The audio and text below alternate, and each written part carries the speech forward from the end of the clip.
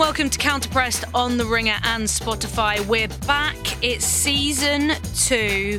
Feels like we've been away for ages. I'm in the studio with Gilly Flatty and Jessie Parker Humphreys. Gilly, I feel like I haven't seen you in forever. I know, did you miss me? Missed you so much. Missed this face.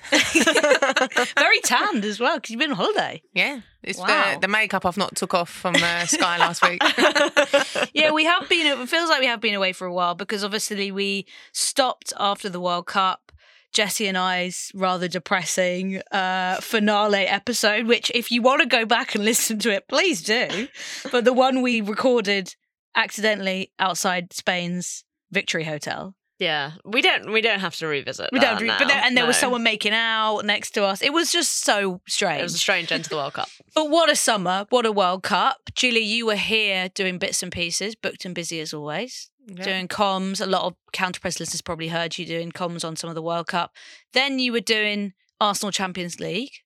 Yep. So, you've had a great summer. And I enjoyed it because I didn't really do any of the England games. So, not that I enjoyed it because I didn't cover England, but I enjoyed it Famous because... England hater, Gilly Flatty. You're not going to say that on air. It gave me a chance to really look at a lot of other teams and look at a lot of players that are coming into WSL as well, which I really... I did enjoy that side of it. But yeah, I did watch... Well, I worked on the Arsenal Champions League games, which... Unfortunately, obviously they didn't get through. But yeah, it's been a good summer. That's a great segue to say that we are going to be doing a bit of a WSL preview on today's show. Going to be talking about a few predictions because Kate in our group chat said that she wanted to do more predictions on the show. So you're not here, Kate, but we're going to do more predictions. So we're like, we'll do them without you. But yeah, we're just going to talk about a few of our teams that we think might win the league, might get Champions League qualification, might win the Conti Cup, might win the FA Cup, and obviously one team has to get relegated, so we'll also talk about that. But it's an international break, of course, so we're going to touch on England's game against Scotland on Friday, as well as touching on the latest with Spain, which is quite hard to keep up with because every day there's a new update of chaos. But I thought I'd do a sort of recap and a little discussion of where we're at as of Monday, the 25th of September, which is, it's hard to keep track. Julie, have you been keeping track of the latest on Spain? I feel like it changes every 5 minutes, but... Yeah, well, on Twitter, I didn't realise that there's a thing which is like people that you follow and then there's the for you, which is a lot of... Did you know that bit? Yeah? Yeah. Am I really far behind? You're like really looking at me confused. Julie, we live on the internet. You have to understand this. But it was Julie's like... just discovered how Twitter works. If I wanted to know about Spain, I just went onto the For You because a lot of people were obviously talking about it, but that's where I felt I got my changes from. But yeah, I'm as confused really of where it currently is standing. Well, don't worry. Hopefully there'll be, a bit of an education later in the show, which I'm going to try and deliver. I also want us to talk about Megan Rapinoe's retirement, which was sort of all over Twitter over the past 24 hours. Might have been on your For You page. That wasn't me. That was on my For You page. The algorithm's doing what it should be doing. It should be there. So let's get stuck into it after this. England-Scotland, guys, Friday night, under the lights at the Stadium of Light. Wow, that kind of worked. England beating Scotland 2-1. First ever Nations League game, new competition in women's football that will have an impact on Olympic and Euros qualification. I think it's really exciting to have the Nations League. Are we all I love up on the Nations League? Yes. I love it. Pro Nations League, good. Glad we got out of the way. Who was saying this other day? I think it was Musa on Righty's House was saying... or maybe it was Carl, I can't remember, who was saying the Nations League is the best thing that UEFA have probably ever done for international football. And I have to kind of agree. I think everyone was very sceptical when they created the competition, but I do think it's just created a nice I new want level. some merch. You UEFA, want I don't Nations know League if you're merch? making merch, but I want like a Nations League bucket hat. Something like that. Not you bucket just hat. love bucket hats. No, though. I actually don't because bucket hats, they really don't suit me. I really don't look good in them. I look like a stupid like pansy or something. like Bill and Ben and the Flower Pot Men Yeah, vibes. exactly. Yeah. Nations League cap, maybe. Okay. Maybe we could do like a counter-pressed Women's Nations League collab merch. Sure. This is a business idea here. Yeah. No. Gilly, my eyes are going mad. Yeah. as My head. CFO of Canterbury. This is a great chance for us to set up merchandise. Yeah, you've always got a new business idea, so that can be one. Anyway, England beating Scotland in that first I've Nations just got League this game. image of Gilly flogging Nations League bucket hats outside WSL grounds from a van this season. I have a van.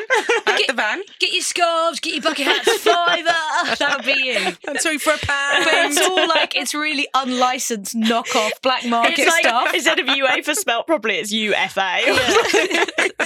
And then you just see Gilly running down the street because there's police like, oh, you can't sell that here. And she's like, what? Yes, but England did win the game. We were saying before we started recording today that it wasn't a classic. Gilly, you were covering it on Sky. I was watching it at home with a delicious curry. Jessie, you were watching at home? Yeah, taking it all in? A couple of gin and tonics. Just a great night all round for us all. Amazing. But I think it wasn't one for the ages. I really liked England's goals. I will say that. I thought they were very creative. I like what they were doing there, basically doing the same thing twice, and it worked. But I do think overall Scotland can maybe feel a bit aggrieved that they didn't get a point from the game in the little Nations League table, and definitely should have had a penalty for Millie Bright on Martha Thomas and the iconic Martha Thomas. That's embarrassing, which it was. So, yeah, I don't know what your guys' takes on it was, but I do feel, I wouldn't say disappointed, but a bit sort of like, this comeback from the World Cup could be a bit of a hangover, which is okay. They got to a World Cup final and that's sort of what matters. But in regards to Olympic qualification, England do need to do well if that's going to be a priority for Serena Wigman's team. And I do think that when teams sit off England because of the respect that they've now earned in regards to the Euro, winning the Euros, I think when teams sit off England, it's happy days for England. You know, they've got all the lovely, comfortable possession and they're able to whip balls into the box. And yeah, I think England goals were really good. But I worried at first for Scotland because I thought if you sit any deeper, you're literally going to be on your goal line and you're just allowing England to control the game and control the momentum. And then I think the moment, the last 10 and 15 minutes or so of the first half, when Scotland decided to go on the front foot and press, they got the joy. And obviously then they got the goal, which was coming from Mary Earps playing the ball to Alex Greenwood, who didn't want the ball there. But it come from Scotland pressing high. And I think in the second half, Scotland just sort of threw the respect out the window and started pressing England. And that's what worries me, I think, with England is they don't know what to do when a team presses them, or they still want to play the same way with or without the pressure. And if you're getting pressed, you have to do things a lot quicker, and you might not necessarily be able to play the pass that you want to do when you ain't got that pressure on you. And that's what I think was the difference. But I wonder now if Scotland feel a little bit like what would have happened if we'd maybe started the game like that.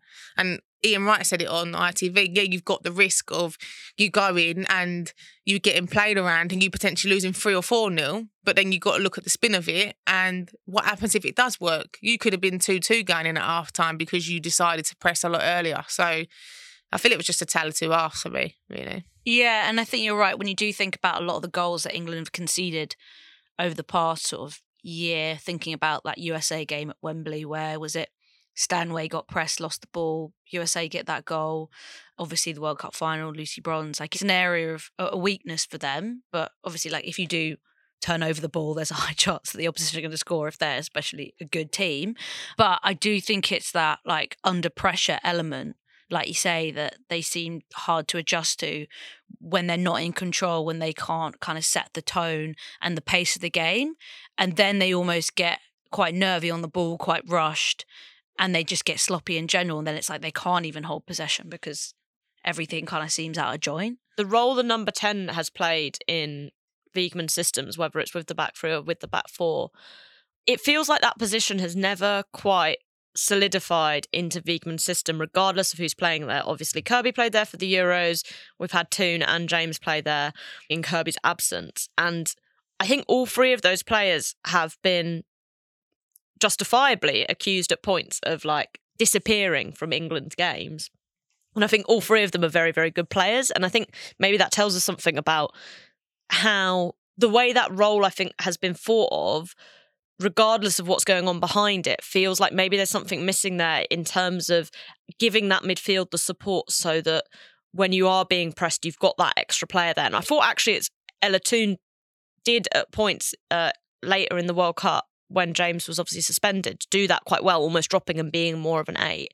But I feel like sometimes the gap between whoever's playing as a holding midfielder, obviously that's normally Walsh. And I do think, as much as I thought Zellum had a good game, I thought England missed Walsh. And I think that's a big part of the control element this Scotland game. I was going to say missing Walsh is a huge factor in that, because she would be the outball. She would be the person that can give you that safety net and you can trust on the ball to get you out of sticky situations. And even though Zellum had that wonderful assist, I think she was not great under pressure. I think she made quite a few mistakes. It's not quite what she does. Yeah, if you think about her in that United team, she's playing alongside Hayley Ladd, who's actually going to take on almost more of that defensive responsibility and give Zellum the freedom to go forward. When you're then playing with Stanway and James, both of whom you could argue are more like 10s. I know Stanway does the 8 role quite well, but then it does feel like there's a lot of pressure being put on that sort of one pivot player. And I do think that's also then becomes a problem with England's wing-backs in specifically this system. Is obviously what you see a lot of the time,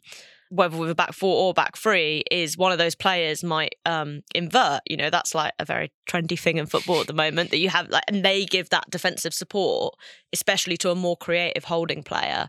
I just don't think England have natural wing-backs or even necessarily physically adept full-backs at this point to provide that support. So whether you've got Bronze and Daly, or obviously we saw Chloe Kelly start in that role. I'm really surprised we haven't seen Lauren Hemp play that role, because that's actually more what she does for City. Well, that's what we wanted in the World Cup, didn't we? When we saw Daly struggling in that left wing back role, we were talking about Hemp is actually very good defensively. She's very good physically. She's good on the ball. She is someone that could slot quite nicely into that left wing back role. And I wonder if, it's only a matter of time before we see Wiegman try that. When Kelly came off, it wasn't Hemp that went to left wing back, it was Rachel Daly. And James played in a front 2 of Lauren Hemp. So that, to me, felt like the obvious point to try it. But I wonder if when Daly, maybe does get another chance at 9, and obviously Russo's getting extra rest, and you would expect what he's going to play in that Netherlands game. But with Beth England being out for the long term after a hip operation, they don't have tons of options in that position. And I wonder if Daly does get another opportunity at 9, then Hemp could slot in that left wing back role. But Wiegman, when she finds something she likes, she really does stick to it. And I feel like the back 3 and the Hemp and Russo partnership, which worked quite well in the World Cup, I feel like that's her vision now. And she doesn't want to stray from it unless she has to, if it's rest or it's injury. And she can get a little bit stubborn with how she manages that team. But Daly, although I think she played well, I think she still feels like, because it's not a natural position, and Bronze, I think, those are the 2 weak links in that team. And it's weird that she's not trying to sort of problem solve and figure it out, but is then trying to come up with solutions to protect those weaknesses rather than just play someone who might be better in those roles. Do you know what I mean? But I also think as well with the wing backs, England looks so exposed when Bronze and Kelly go forward in that game and they turn the ball over, because the back 3 was isolated. And Kirsty Hansen was literally having the time of her life in the wide area. And if potentially it'd have been better decision making or better balls in, or I don't know, better strikers or more bodies in the box, England would have been punished for it, because she was getting so much joy down there. So it's that risk of, obviously I played in the wing back position at Chelsea. Not wing back. Actually, I didn't play wing back, but I played in the back 3. When I was, say, alongside... I would love to see Julie Flaxman play wing back. Actually, you might remember that I did play there against Wolfsburg in semi-final Champions League, and I got destroyed and took off. Anyways, I won't relive that moment. But I've played there with, say, for example, Hannah Blundell, who for me is one of the best at it. She's got the engine to go up and down, but sometimes that's the problem when you play with a player, maybe like Bronze now, who's later on in her career, and she's got the engine, she wants to go, but the recovery might not be as quick as what it used to be. And I think one of the chances where Kirsty Hansen got the ball and she whipped the ball in, but Katie Zellum is trying so hard to get over to Hansen. Jess Carter never come out to put pressure on Hansen. She stayed in as the free. And then Hansen was just allowed to whip the ball in, and Martha Thomas was centimetres away from getting a towel on the end of it. And I just think against better teams, those wide areas will get exploited. Like, you cannot play Chloe Kelly in a wing-back position against a better team, because they're going to just target those areas.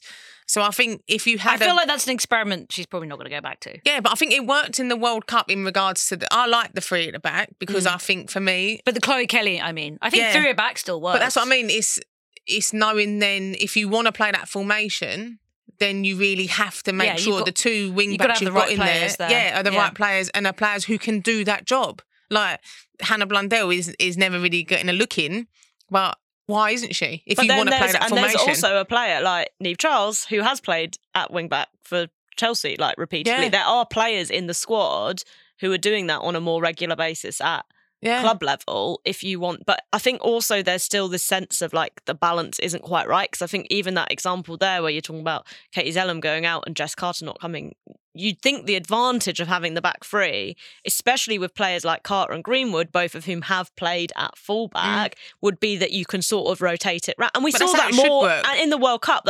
We saw a lot, right? Carter came and covered for Bronze because she's really, really fast. So she was able to cover that space that Bronze was leaving in a lot of games. Look, they're coming off the back of this crazy World Cup. They've all gone back to their clubs for 2 weeks, and then suddenly you're back with England again playing 2 games, and then the WSL kicks off at the end of this week. Like, there's a lot going on. So I think to that extent, maybe the, like, tactical tweaks you have to sort of forgive a little bit. But yeah, it definitely felt like the balance, as much as the personnel, like, also wasn't quite right. 100%. And Gilly, I know you started by talking about the way that England sort of when they deal with pressure, but I also think there's always been an issue in this. If you play 2 players, whether it's Daly or Kelly on the left and Bronze on the right, or Daly on the right, you're always going to have this issue where you've got players who have such an attacking, aggressive mindset. I do think they take far too many risks and they get exposed. And obviously that's kind of the point of playing wing backs, because you've got the back three as the protection. But I still sometimes watch through my hands when I'm like, you don't need to take that many risks. We were talking about before we came on about, like, sometimes it's the decisions that you make when how are you going to play the ball out, that you don't need to do certain things, which I feel like when England play with those super attacking, super aggressive fullbacks, they end up making more mistakes, obviously, because, like, more risk, more reward. But then I also just think the style in which they play with, I think, can be sloppy when it doesn't necessarily need to be. And I think that creeps in because it's so, like, we're going to play hard and use the width and bomb forward and try and get balls in. But it's like, if you don't have the quality there to follow through, then everything kind of falls down and you're going to be making your back three work so hard. And that's why Jess Carter was kind of like, one of England's best players in the World Cup, because she was busy always. But, it's England's first game in the Nations League. They won. So I don't think we need to sort of pick it apart too intensely. I think Scotland deserve a lot of credit. I haven't been massively into the Pedro era. I think some fans were a bit surprised to see him get a new contract. They've had good results, which is important for Scotland. I don't think a lot of the performances have been tremendous, but I did think they played really well. Kirsty Hansen, phenomenal again on Friday night. And, she's a player that I think so many teams would love to have, because she's so aggressive, so intense, and has legs for days. Like, her endurance and her fitness levels are She's like a rugby player. That's what I felt like when I was watching her with the ball. It feels like she's just so, like, head down and go. I think Villa have done really well to, like, keep hold of her. And England will now play Netherlands on Tuesday away before the WSL kicks off on the weekend. So it is non-stop. I think that's going to be an interesting game. Obviously, Belgium beat the Netherlands. I was going to say, I think Belgium have done England a big massive favour here. I mean, England, I don't think looked amazing against Scotland, but I also think, Scotland were good, and I think England did well to hold on to the win. But probably the best thing that could have happened to England was that Belgium got that win. I mean, maybe that means that Netherlands really have loads to play for in this away game, but it just feels like it gives you that early advantage over the team who you look in that group and say would have been the obvious other threat to topping it. Yeah, 100%. Let's touch on the ongoing issue in Spain around the Spanish national team. A lot of people would have seen the latest stuff on Twitter and kept tabs on it since the World Cup. Obviously, what happened to Jenny Hermoso at the World Cup was absolutely horrendous, and the aftermath has just been utterly insane and extremely chaotic. And the way that the RFEF have handled it, I don't think could have been any worse. It's kind of like a car crash of publicity, of bad governance, of everything. Where we are now, well, they played Sweden in the Nations League game. That game happened. There was one point where it seemed like that game might not happen because around, 30 or so players all signed a letter saying that they didn't want to be called up for the national team. The only players from the World Cup squad that didn't sign that letter was Claudia Zonosa, who retired. And to become a police officer. No comment. And Athenia Del Castillo, who didn't sign it as well. No comment. The majority of the squad, as well as other players who weren't in the World Cup squad, said, we don't want to be selected. They got selected anyway by Montse Tomé, who's come in as the head coach, who was Jorge Villa's assistant, who's now gone. And it was the most bizarre press conference of all time, in which she announced her first squad. Really strange questions. Jenny Hermoso wasn't included, and the line was that they were trying to protect her. She then came out saying, I don't know anything about this, and it's, they're not trying to protect me, etc. It's been a very bizarre window in which we've obviously seen Jorge Vilda go just before the window, Louis Rubiales get sacked, as well as the General Secretary also go. The conversation's still all going. Mappy and Patry got called up, then left not long after because they certainly didn't want to be involved and they weren't involved in the World Cup. Every single moment is just clips of players speaking about how drained and exhausted they are and how they're tired of all this. They've gone to the RFEF for demands about changes, restructuring, and the behaviour of officials and how that needs to change, but they don't feel like they've had any serious assurances, and they want written assurances. So the window goes on, the international window goes on. That squad is still there. They're playing. But Gilly, it's been, I think, bizarre to watch because at every turn there's just a more kind of frustrating and astounding decision that happens. It got to kind of like an unbelievable point, really, with how these players were being treated. I know last season we spoke to you about when you were at West Ham and you had to kind of like come together with the squad and speak to the club about certain things. Obviously, I know this situation's a bit different, but what is the drain and the impact that this sort of thing has on a player? Because I think it is incredible to see what these players are having to go through and then go and play in a match against Sweden and kind of block it out when they are really being like tormented all day with the behaviour of their federation before, during and after this World Cup victory. Yeah, I mean, obviously my situation with West Ham was, it was behind closed doors. And for me, as being a captain there, it was awful because I was obviously going home and I was then stressing about stuff at home and I was just bringing it home with me, and I felt a lot of responsibility was on me. How long did it go on for? What you were? It was only like, I'd say not even a week. These guys have been doing it for like over a year now, and it was behind closed doors. So I can't imagine what they're going through. The fact of that is, I was on holiday in Spain, and it was on the TVs everywhere, like in every bar that we was in, everywhere it was on there. The Spanish news coverage has been wild. I was saying in the group chat, it's almost like TMZ if you've ever seen that in the States. The way there's just like cameras and a microphone in people's faces constantly. Like it was as if they were showing it and it was on there constantly, like as if it was like a murder. Do you know what I mean? Like as in how we see it over, how we'd see it over here. But it must be so draining for them because it's not just straightforward. It's not like, right, these are what we want to change. Let's go and change it. They're just getting, not mugged off, but it's just constant. The federation will do something which is completely against what they're fighting for.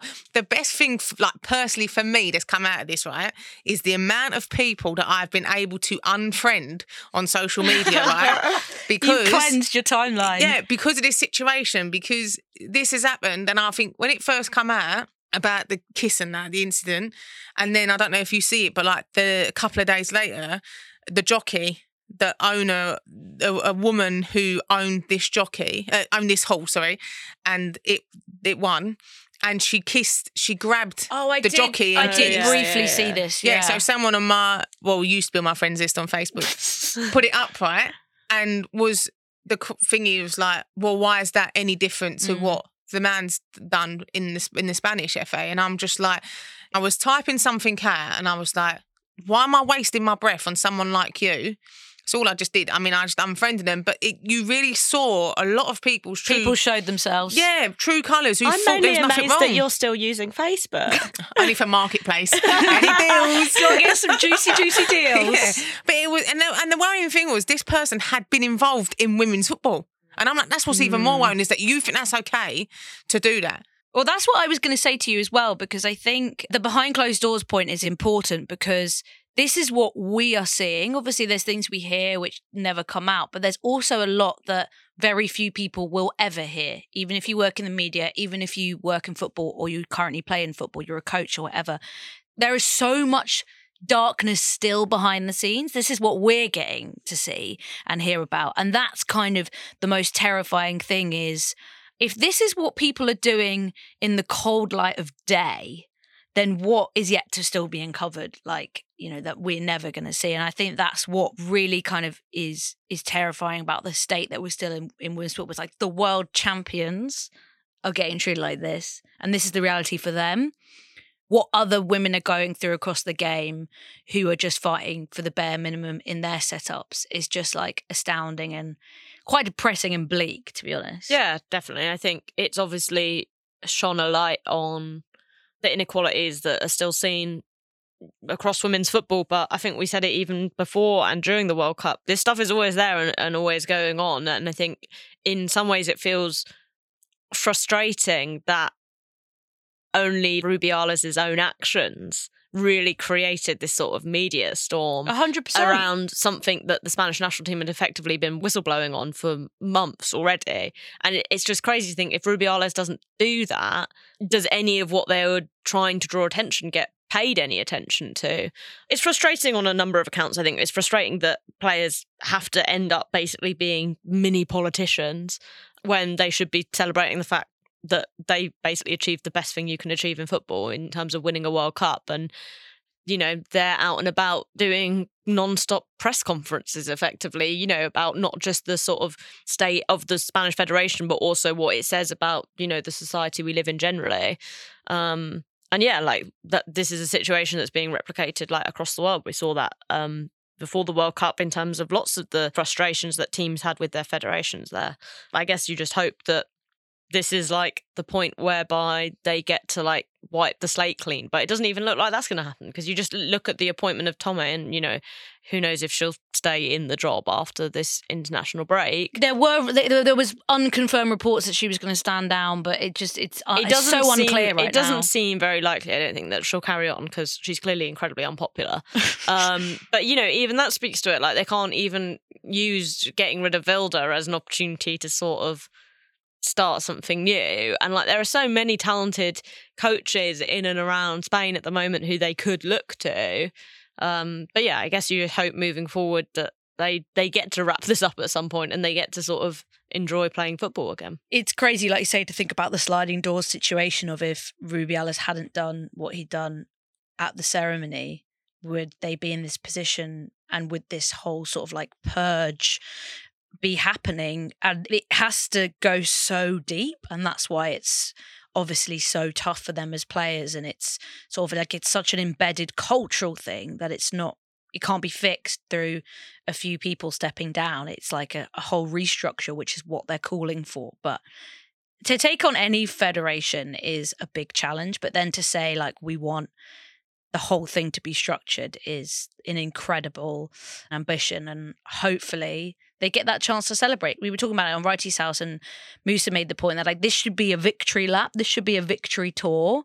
They should be drinking it in. You remember like when the US have won things in the past, they'll do a whole year of victory games where fans can come out and see the team that just won the Cup. To be fair, the US are normally fighting with their federation while they do that. So very true. Good point. This just feels so sour and just bleak. But obviously, as things go, we'll keep everyone updated. Speaking of mini politicians, though, Megan Rapinoe has retired. I mean that as a compliment. I don't mean that in a salty way. And I think it was very emotional. I think she's someone who has been an amazing idol for the game. She is obviously a tremendous activist, a great speaker, has always sort of fought for various issues across the game, a key part in the USA's dispute with their federation, a tremendous entertainer, a great footballer, but then also had this kind of villain persona as well, whether it's the rivalry between Portland and Reign and the role that she played in that, or just her role in the USA and being that kind of villain character. But I think it is sad to see her go because she is such a big character in the game, and I think football will really miss having someone like her, like the clothes, the hair, everything, the press conferences. Football needs stars like that, and I just hope that someone could come. I think there are people taking up that role, but I think she's someone that kind of really filled that. Julie, is it weird for you to see those players that are, of a similar generation to you, or like who were kind of idols as well, hang up their boots? Megan Rapinoe must be quite a lot older than me. No, just like to say, she's a little bit older no, I know than she me. is, but playing at the same time. She was playing, the same time as you. I'll give you that. Same, close, same. No, I think it is, and I think like one of my friends actually went out there to the game and videoed, obviously, saying goodbye to the rest of the team and then coming off. And I think it is. And I think everyone was like choked up in that. And I think when they say about retiring and they say like about when you retire, you want to leave the shirt in a better place than when you found it. And she can certainly say she's done that. And she fought for a lot, and she took a lot of slack and made a lot of people hate her for what she's done. But what she's done for the women's game, especially in America, and what she's won for many, many players to come through who, because of her standing up and her fighting for things and becoming a villain with a lot of people, especially men, who didn't agree with the equal pay fight that they had, she's left the shirt in a better place. And obviously you're talking about footballing wise, obviously she's achieved a lot with the USA and in WSL. But yeah, I think it is a shame to see players like her retire, but like I said, she knows she's left the shirt in a better place, and she's a villain to some people, but to a lot of people, she's a hero because of what she's achieved for them. And at the final game, iconic kiss between Megan Rapinoe and her fiancé Sue Bird. And who doesn't love a gay kiss on primetime? Someone put together on Twitter, maybe it was on my For You page, I don't know. This is the kind of content. This is the kind of content the algorithm gives me. Tag me in it, please. Was Rapinoe giving Sue Bird a kiss at her final basketball game, and then they fed it with that one. Very cute. But I think also as well, like I kind of hope for Rapinoe's sake that as much as like what she's done politically and off the pitch has been amazing, is like what she achieved as a footballer. Yeah. And I think it's very easy to kind of forget, what an incredible role she had in so much of the US success. And I think, especially in 2019 to be, God, how old was she then? 34, 35, I think, around then. And like go to that World Cup and be the star, at a time when always the excitement is to look for the younger, the newer players, isn't it, at those tournaments, like who's going to be the breakout star. But to have like such an important role in that win on top of everything she did for the previous World Cups, the Olympic gold medals, just like a fantastic footballer to watch. And some of the crosses and balls into the box she could put in, her penalty taking, although obviously she went out on a bit of a low on that one, but like a real joy to watch on the football pitch as well as off. And like you say, she played a key role in some of those big moments for the US in World Cup and Olympic Games, and she deserves a lot of credit. And I think she did say after her final game on the mic that this won't be the last you see of me. So it'll be interesting to see the role that she can still play either in US soccer. She's obviously at that kind of high elite level where I don't see her being on TV as a pundit. I feel like what she's got planned is going to be a lot bigger, whether that's like team ownership or something like that. And obviously her and Sue Bird are such a power couple that I think together it's going to be really exciting for what they can achieve in women's sport. WSL returns this weekend, guys. So let's do a little bit of a preview next. So on Thursday's show, we're going to get stuck into a bit of the transfer window and talk about which teams had a good and bad transfer window. So I want to save that for Thursday's show. We're going to have a bit of fun with it as well. So for now, looking ahead to the opening weekend, I want to do some predictions because it has been a very long and very busy summer, especially for a lot of teams. There's been some big movements. Obviously, we'll kind of get into the nitty-gritty of that on Thursday's show. But for you guys, I want to start with predictions for who you think is going to win the WSL this season. Jessie, coming in hats. As a Chelsea fan, I know it's been a pretty good summer for you guys. 4 in a row now. It does feel silly at this point to bet against Chelsea, although I do every year bet against Chelsea and then they win. So you are always I think way too pessimistic Chelsea. For me. I think with Chelsea, it always comes down to how well they do in the Champions League, because everyone knows that is going to be what Hayes and the team prioritise until they're out of it. And then once they're out of it, they'll go for the WSL. And I think they've shown that they can compete broadly on 2 fronts. But for example, if Chelsea beat Barcelona in the semi-final last season, I don't necessarily think they go on to win the league because the focus would have been on preparing for the final. And I think, equally, same thing will happen this year. I think Chelsea will be there and thereabouts, but I definitely think there's an opening for a team who's not in the Champions League, Arsenal or City. Potentially, obviously, United. They might not have Champions League football depending on how that game goes against PSG. I think any of those teams should feel like they should be going to win the league at this point, because I do think it's kind of ridiculous that Chelsea have won 4 in a row. I think the worry for those teams will be, I do think, ironically almost, that Chelsea's squad is in the strongest place it's been in a really, really long time. And I think they're better placed to fight on 2 fronts than they have been in the past. So yeah, maybe I'll say Chelsea will win it. There we go. I've talked myself into it.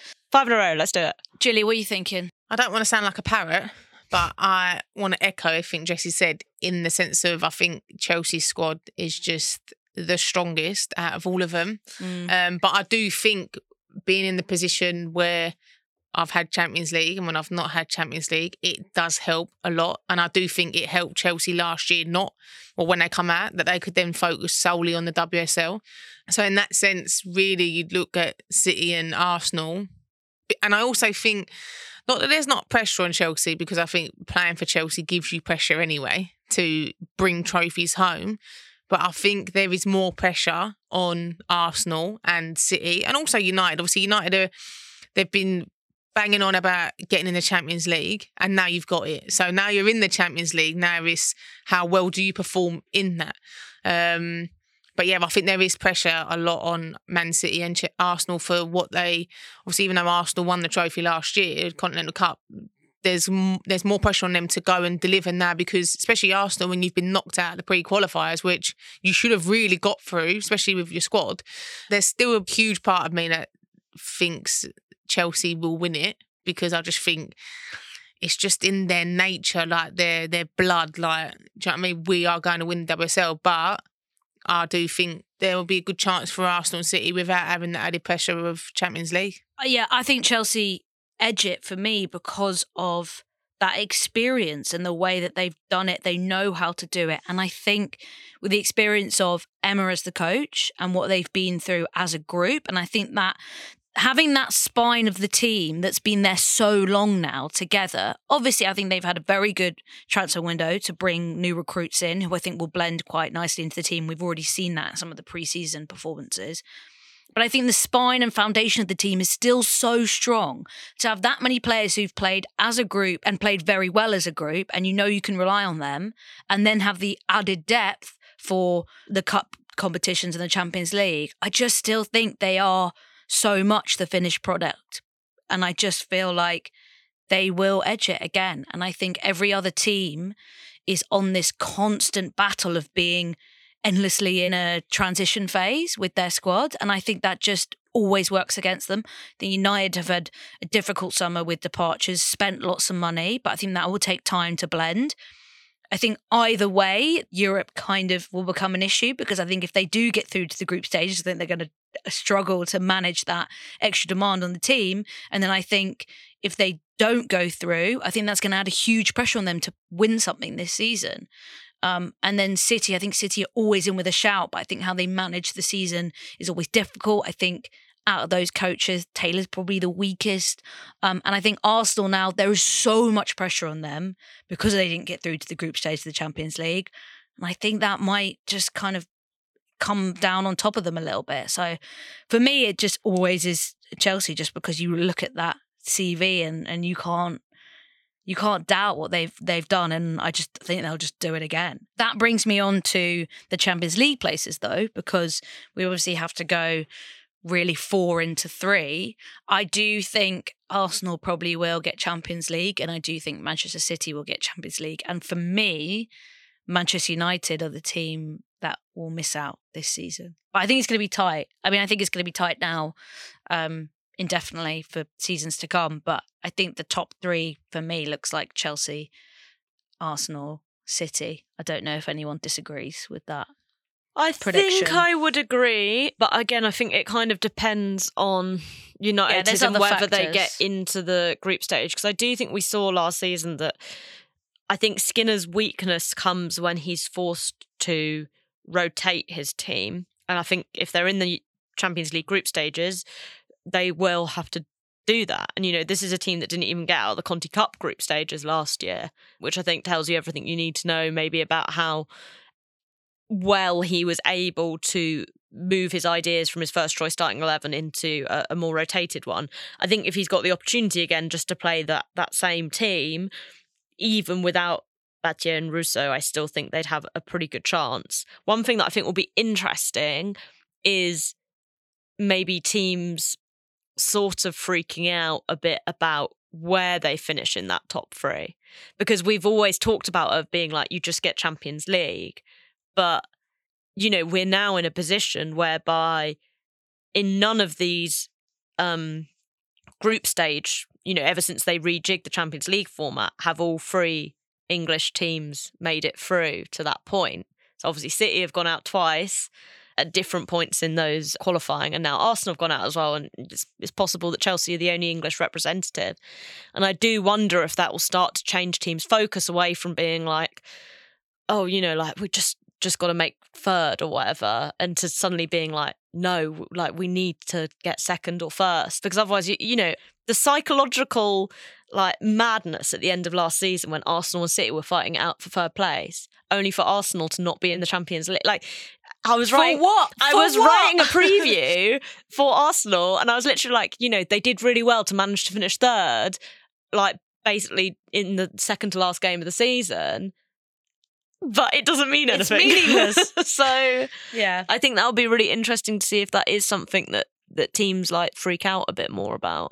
Yeah, and then also you've got the added stress of sort of like the coefficient with the Champions League that I don't really think that matters. We're way behind Spain and we're way ahead of. But also it means sort of like regardless, you might not get an automatic place even if you do win the league. Do you know what I mean? And that's so it's like even if they do win the league, they might not still get. So they've always got these qualifiers of hanging over them like this scary ghost. Any Champions League disagreements for you, Gilly, on who you think's going to make it, or would you say that City and Arsenal is a fairly and obviously Chelsea if that prediction's true on victory, but. Yeah, I just think a lot can go on in the season as well. And there's obviously with the FA Cup, the Conti Cup, internationals as well. There's a lot of players in those top 4 teams who have just come back off a World Cup, and I think then some of them going straight into Champions League. Like, I think if you're looking at this time last year, and you think people just come back off the Euros, and then come November, December time, there are a lot of serious injuries that happened.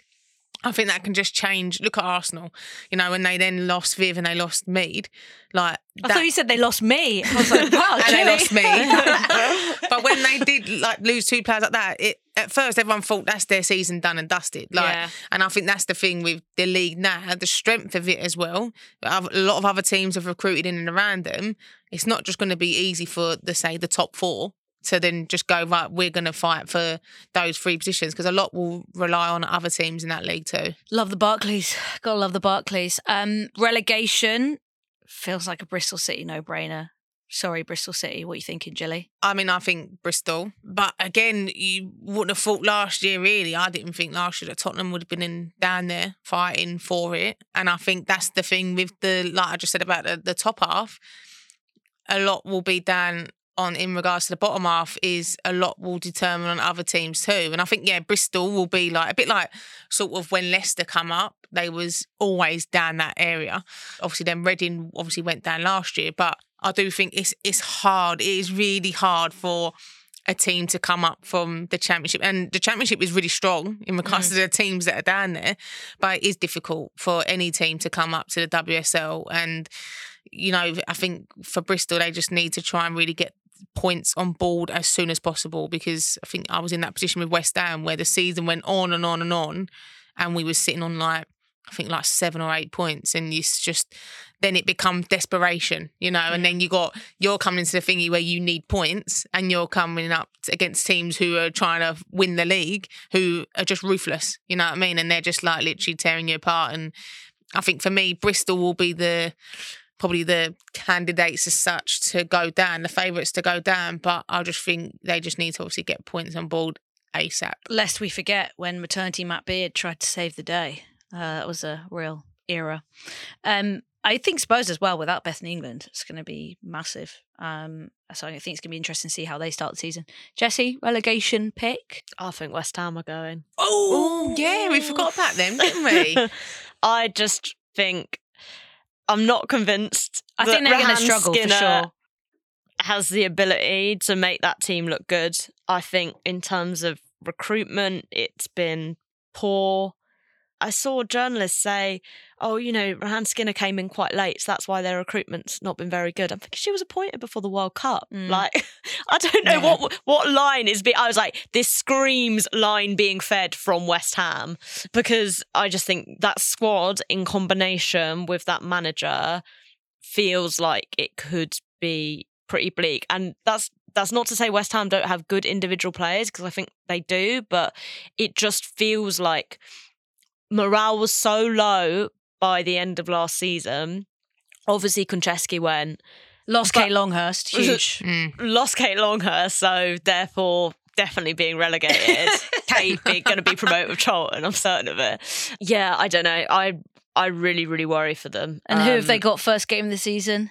Manchester City. It could be a big opening day. Yeah, I think Bristol might be down there as well. And I think the thing I worry about for West Ham and Bristol is that I just feel like lots of other teams have strengthened. You look at Brighton, I think they look okay. It's one thing to bring the players in, it's another thing to see how they gel together. But I do think that's a very, very talented set of players they've brought in. Well, Leicester have had a great summer, I think. Yeah, Leicester have made some good signings, and I think we saw under Kirk that they were becoming a very well organised team. Spurs, I don't think it can be worse than last season, to be totally honest.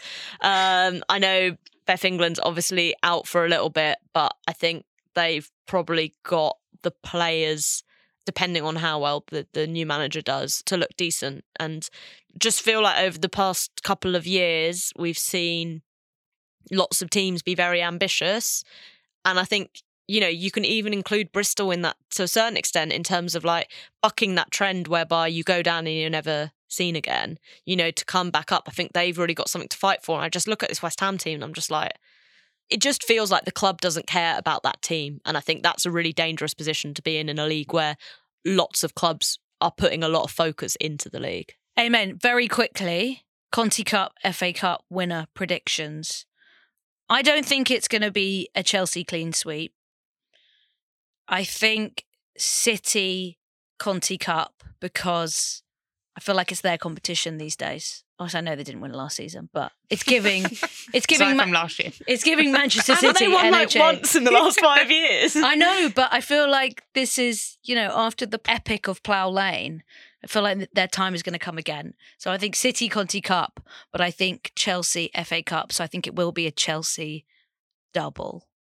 What are you guys thinking? Well, in terms of pattern, in the way that Chelsea won the 3 FA Cups by beating Arsenal, City, United, Chelsea have lost the last 2 Conti Cups, 3-1 to City, 3-1 to Arsenal. So therefore, I think United will beat Chelsea 3-1 in the Conti Cup final. Wow, okay.